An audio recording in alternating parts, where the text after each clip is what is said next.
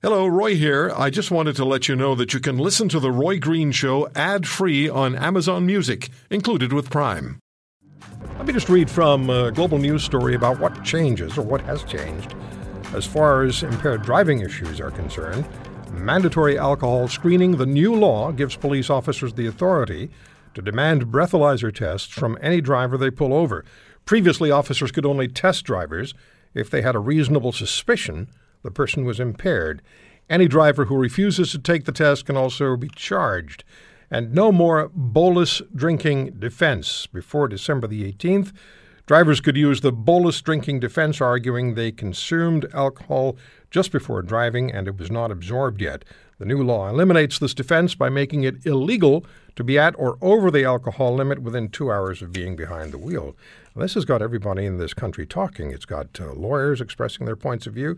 The Canadian Civil Liberties Association is into this. Mothers Against Drunk Drivers supports it. Let's cut to the chase and get to the issue Canada is talking about, and that is police having the legal option, as we understand it, to knock on your door, my door, up to 2 hours after we've been driving and demand a breathalyzer. There's so much wrong with this from the layperson's perspective. It's staggering. I gather from at least some in the legal profession as well. My friend Ari Goldkind joins us, criminal lawyer in Toronto, media commentator. Are we understanding this correctly, Ari? The police can come to your door and say, you've driven in the last 2 hours, and within the last 2 hours, we want to do a breathalyzer. Unfortunately, this issue has been so perverted in the last couple of days with people with too much skin in the game that I think the layperson has been misled here. There's nothing to see here. The sky is not falling. Here's why. Nothing has changed when it comes to people such as police officers coming to your door.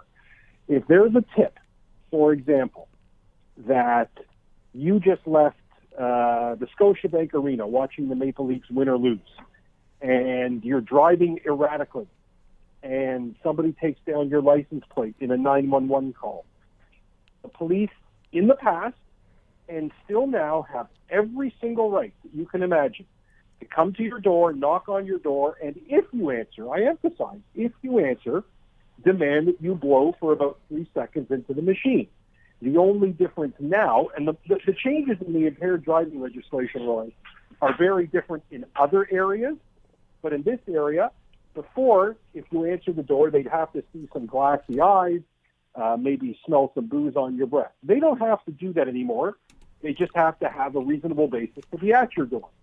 So this idea that's been permeated by one news story across the country, that somehow police have this expanded power to come to your door, break down your door, violate your civil rights, it's all, in my respectful view, with all due respect to my fellow criminal defense lawyers, nonsense.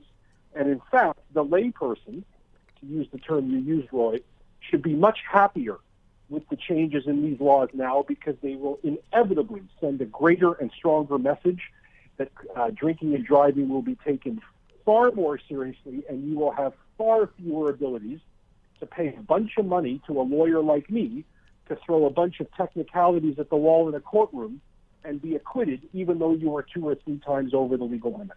Okay, so here's the what if. Yeah. What if you haven't been drinking? Yeah. What if someone reports you to the police for whatever reason? Maybe they don't like you. Maybe they think you were driving erratically. Whatever the reason, they'll report you to the police.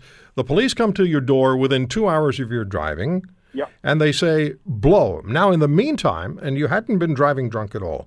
In the meantime, you've had a couple of glasses of wine, maybe you've had a beer, maybe you've had something to drink in your house over the last 2 hours.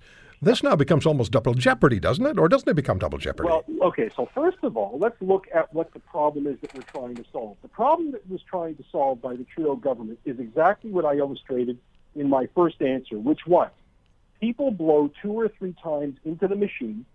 They then, because impaired driving leads to the arrest of clients who have far more money than any other crime in Canada, they go to a defense lawyer's office, they pay 10 or 15 grand. The lawyer would say, I'm going to bring a bunch of charter arguments to get you off. I'm going to say the police didn't have suspicion, the police didn't pull you over properly. But remember, Roy, this is somebody who, when they were driving, was 2 or 3 times over the legal. Yeah, but what if, Ari, what if they weren't? What if they weren't driving, or weren't drunk, or hadn't had a drink, but had a drink between the time they got home and the police arriving? Right. So that's why I'm now going to your hypothetical. So your hypothetical, which will, and many people's hypothetical, which will now apply to 0.00000.5% of people who get in trouble. If you haven't been driving, but somebody called 911 to say you had, for example, a disgruntled spouse who wanted to jam you up, knew you were in your house drinking like a fish, called the police to jam you up to say this person was driving on the 401 or whatever roadway, even though you weren't driving, you're still going to be able to hire a good lawyer like me or the many hundreds of wonderful defense lawyers who are going to take you to court and say, even though you got charged, you blew into the machine, you had a couple, 3, 4 glasses of wine at home, you were absolutely not drinking, and nobody saw you on the roadway drinking besides your disgruntled ex-wife who called from her house, by the way, I'm still going to be able to get you off. Yeah, but it's just wrong Yeah. to be able to come to the door Yeah. and say to a Canadian citizen or a resident of this country, we now have the right to demand a breathalyzer test. Yeah. That person has not had a damn thing to drink when they were out on the road, but they've had a couple of drinks since they were home in the 2 hours between driving and the police arriving. So the breathalyzer only measures what they drank at home. Okay, so here's the problem. I couldn't respectfully disagree with you more. Why? I couldn't with respect disagree with other lawyers more. Here's why. Because 99% of the time, this person is going to be driving on the road. And there are going to be 2 or 3 911 calls going out that describe the car, the make, the model. They're weaving all over the road. They then get home and somehow think that by running into their house, they're going to evade detection.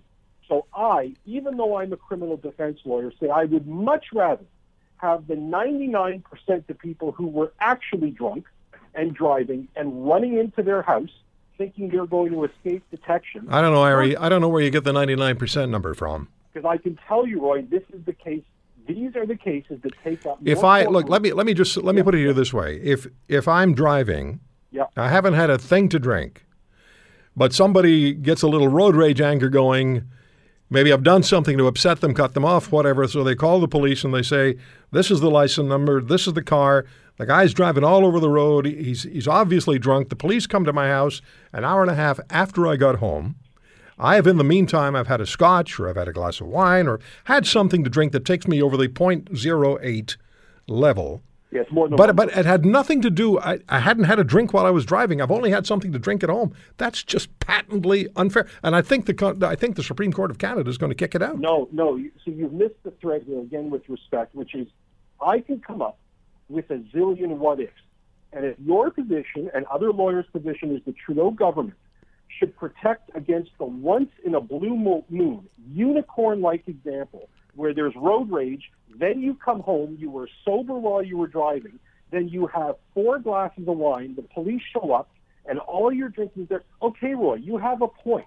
But a lawyer's going to be able to get you off. I shouldn't have to hire a lawyer for that. That's just unfair. You're absolutely wrong. I shouldn't be charged for something that's not illegal. I drank at home, not in the car, not before I got into the car. Then that stretch, Roy, nobody should ever get arrested because everybody's presuming. But we're talking about them coming to your house, Harry. No, your house, again, Roy, this is the point.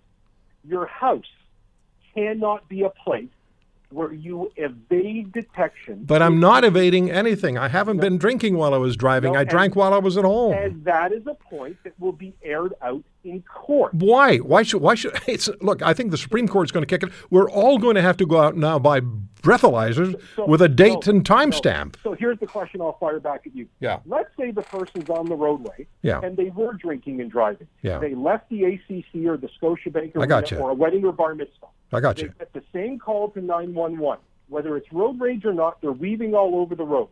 The cops then get to the person's house, and there's no doubt they have alcohol in their system, whether it be from the ACC or from drinking in their house. And I got 10 seconds, my friend. Is it your position that because they made it home, the police shouldn't be able to make it? My position is that you don't go to somebody's house up to 2 hours after they've driven and then demand a breathalyzer test, and if they don't blow properly, charge them criminally because they've only drunk at home. There's a lot more is going to happen on this, Harry, and I always appreciate the conversations. My pleasure. Thanks, my friend. My thanks. There's Ari Goldkind on The Roy Green Show on the Corus Radio Network, criminal lawyer in Toronto and media pundit. If you want to hear more, subscribe to The Roy Green Show on Apple Podcasts, Google Podcasts, Spotify, Stitcher, or wherever you find your favorites. And if you like what you hear, leave us a review and tell a friend. I'm Roy Green. Have a great weekend.